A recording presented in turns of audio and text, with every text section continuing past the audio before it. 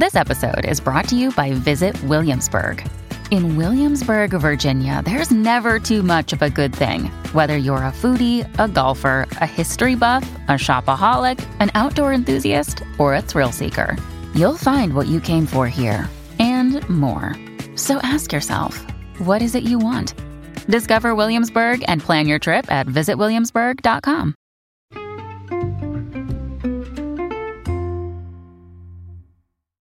Hi, everybody, and welcome to the Dr. Psych Mom Show. Today, I'm going to be talking about something which is really common, and I'll talk about why when women are scared to be alone with their kids and how you could recognize that and what it's due to and why that happens. Before that, I must tell you to subscribe. We have a lot of awesome subscriber episodes coming out, and of course, ones that were already there, but the next one coming out is, remember, there's a little honeymoon stage every month. And to see what that is and how to make the best use of it, please subscribe. All right, so there are a lot of women nowadays that are, much more isolated than women ever were. Now, it's not as bad as it used to be because even when I started private practice like 14 years ago, there were many, many more women whose husbands did not help out at all. Now, thankfully, that is not the case. Guys are really supposed to be involved fathers, and largely they are becoming more and more involved fathers, and that's great, and that's great for the kids, and it's great for the women. There was a little downturn of a couple decades there where women were both not living near family of origin and also the husband wasn't involved, so that sucks altogether. But so basically within the entire history of our species, women and men, everybody used to live in extended family networks. And so having help with the kids in your family, your sister, your mother, your grandmother even, everybody could help you with your baby. And then it happened that people started moving away a lot, going to college in a different place, getting jobs in different places, and didn't necessarily live near anybody, and our culture prizes independence and do what you want. Do what you want is great until you end up screwed because you're completely isolated. And people don't really think about that. Obviously, young people idealize a lot. And one of the things they idealize is starting fresh in a new city. And that's fun. Yeah, it's fun until there's nobody to help you, and if you don't have the financial resources, or if you don't want, and I'll talk about this too, if you don't really like having a nanny or somebody that is that you have to kind of manage yourself around because they're not family, because they're a paid employee. So a lot of more sensitive or introverted people don't really like that. Then it's basically just you with the kids. And now it's great or it's better for the women that I see now because men are really supposed to be more involved. They're getting longer for paternity leave even, and they can say things like, I'm leaving work early to go to my kid's game, and it is not penalized the way that it used to be even just one short decade ago, which is obviously super short in the trajectory of human history. It's not even a drop, but there has been a change. However, there are still many women who do the primary caretaking and are home with the kids, much more than men that are home with the kids, and or on the weekends do the lion's share of the childcare. And some of those women, if they struggle with depression, anxiety, or childhood trauma, they are really pretty scared to be alone with the kids. And men don't generally understand this. And I have a lot of posts and stuff about this, but I figured I would talk about it more plainly and directly here. So if you were abused as a child, or even if you were harshly disciplined as a child, you're not allowed to do that anymore, and you don't want to do it. So you don't want to hit your kid, but then you have no way to make them shut up. And that's the truth of the matter, is that you're alone and they're loud, and you're not supposed to hit them like you used to get hit. You're not just supposed to ignore them like you may have gotten ignored, and you're not supposed to drink or cope in any sort of way of escape like maybe your parents used to do. So then you're fucked, right? I mean, you got nothing to do. And you could read all the gentle parenting books in the world, and it still remains that you can't shut your kid up. You just can't. If they don't want to shut up. At a certain age of being a toddler or young, a baby certainly, and a toddler, they can't control themselves, right? And so if you're somebody who struggles with postpartum depression, which by the way can go on for years, it's not like the day afterwards, like a lot of people think, or the week, it could be years. Postpartum depression can just turn into depression or postpartum anxiety or postpartum OCD. So if you're struggling with having really low bandwidth and patience because of these undiagnosed conditions, which of course you may feel that you love your baby, so therefore you feel good about your life overall, and you may feel happy overall that you have your baby, but still unable to deal with anything. So then you wouldn't necessarily know that you're depressed because you assume depressed means you can't get out of bed, which is of course not true. And I have many podcasts about depression and posts called "What Else Does Depression Look Like?" and things like that. Some women don't even feel like they love their baby, and I have a post about that, like when you've never bonded to your baby, when you can't bond to your baby. That's some of the work actually that I've done as a clinician that I'm the proudest of, is working with women in such situations and helping them see that it isn't them and that they don't need to be ashamed that they have postpartum depression and or an extensive trauma history themselves, which precludes them from bonding with their baby. And eventually they can, as long as they give themselves that self-compassion to know that it's not their fault that they didn't automatically bond with their baby.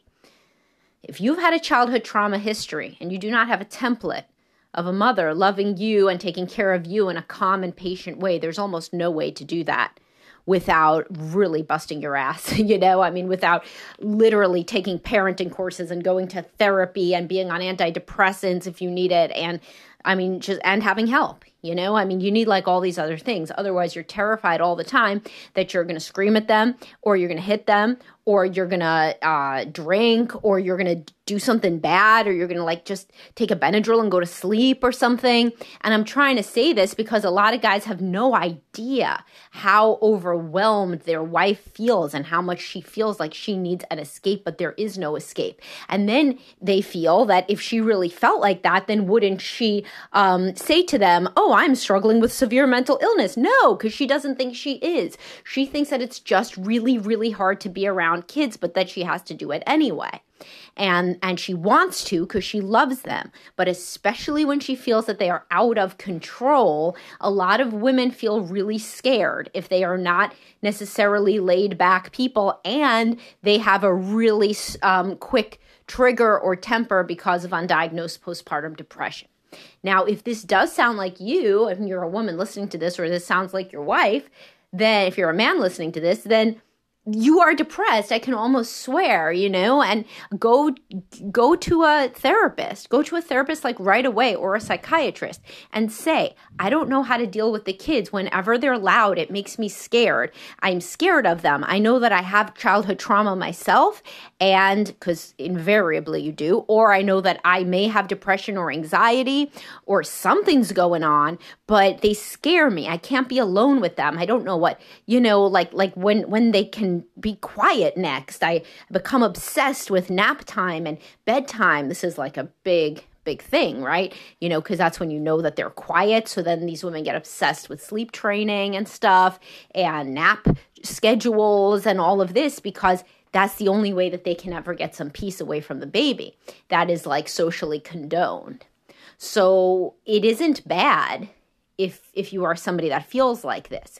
It isn't bad. It's understandable given what your life was probably like, where you did get yelled at or hit or just ignored. So you never really learned how an adult could manage their feeling kind of irritable and impatient with a child while also helping the child manage and regulate their own emotions. You never saw that, so how the hell would you know how to do it? It's not your fault at all. But you can learn how to do this. You could learn a lot better if you're treated for whatever depression, anxiety, or underlying childhood trauma there is. If that sounds too terrifying, then there are parenting classes as well. Also, it is not a loss, and it is not capitulating, and it is not being a pussy if you have to get help.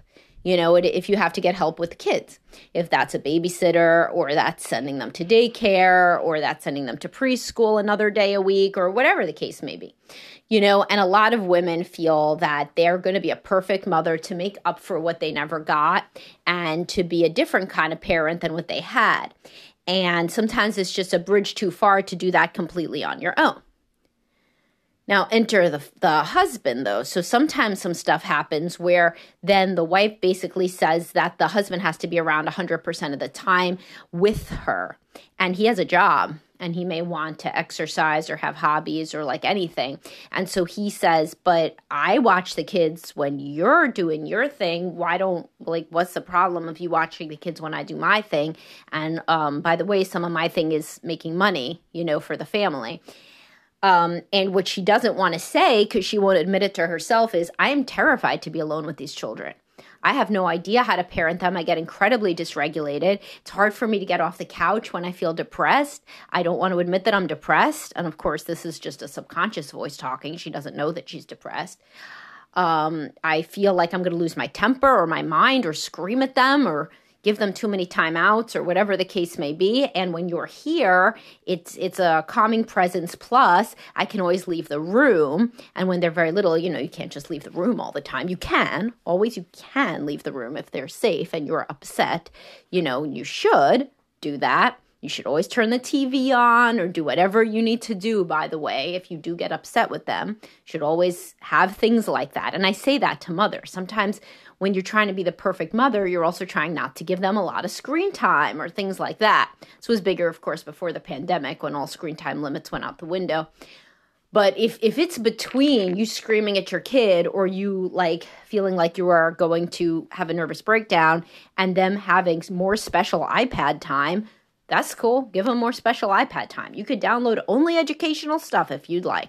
You could learn Spanish, French, and calculus if you'd like on the iPad, or whatever little levels of that there are, like counting dots, for a toddler. But you need to have some way to replace what would have been them going to grandma's house next door or them walking over to grandma who lives with us, because that is what we were supposed to do as a species, is live in large extended kin networks. Like if you watch Chimp Empire, which I know I've mentioned many times, none of those chimps are parenting alone. There are lots of other people. When they're tired, when they need a nap, the baby goes to somebody else and to a different chimp.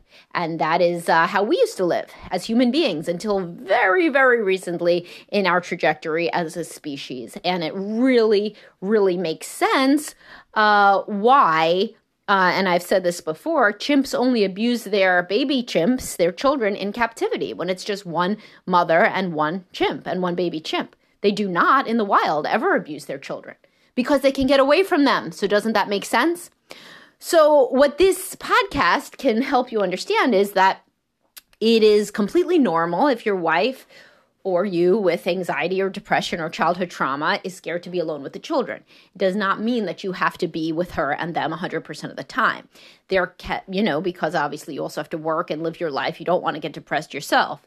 So the point is that people need to have more open discussions about getting childcare in and what's really going on, because a man can understand, okay, she has postpartum depression. She can't really be alone with the kids. So what we're going to do now is we're going to get in a babysitter and she's going to go back to work, part-time to pay for that. And so, all right, that's something we could do. Or we are going to actually really contemplate moving my mother across the street, who's actually been asking to do that. But, I didn't think we needed to. Well, maybe we do. Or we're going to look into our daycare options or whatever the case may be. And of course, my wife / I, if you're the one listening, you're the woman, I'm going to go to therapy and or try medication like antidepressants, which really take the edge off for a lot of people when they're dealing with their kids. I have, there was a post years ago, over a decade ago on my, no, not over a decade ago, probably. One of the very first ones of somebody who wrote in, I hate my kids, I hate my life. Type of thing of a young mother. And in the update, she went on Zoloft and she was feeling great, man. She was really feeling a lot different. She was scared to be alone with the children. She just hated her life. She felt completely trapped. And then she went on an antidepressant. She's one of the lucky people that it had a pretty instant positive effect. And then she really realized that it was postpartum. And I guess I can link to that. I'll link to that in the description for you guys. So this would be an excellent one to make you think a little differently about this, to think why the hell, if you're a man, Many men come in and say, why the hell am I supposed to be around all the time? Jesus Christ, I have to leave sometimes. I let her leave. I'm always encouraging her to do shit, but she never encourages me to do anything, and she's always telling me that I'm not being a good dad or I'm not being a good husband if I'm not around 24/7, but how's that possible? And she gets to do her thing sometimes, or if she doesn't, at least she gets to go into another room. Every time I go into another room, there's a problem. And it's certainly not sustainable for it to be two people that are trapped with the children constantly because nobody wants to see the bigger picture, which is that there need to be other people around to spell these two parents, as there are in other societies and as there were in our society in earlier eras. Right? Everybody isn't cut out to be a stay-at-home mom. This is the truth. Everybody isn't. And it's harder to be a stay-at-home mom in many ways than to work. And it's certainly a hell of a lot harder if you have no idea what you're doing with the children because you had no template, because your own upbringing was really, really difficult. Or again, you're struggling with untreated depression or anxiety.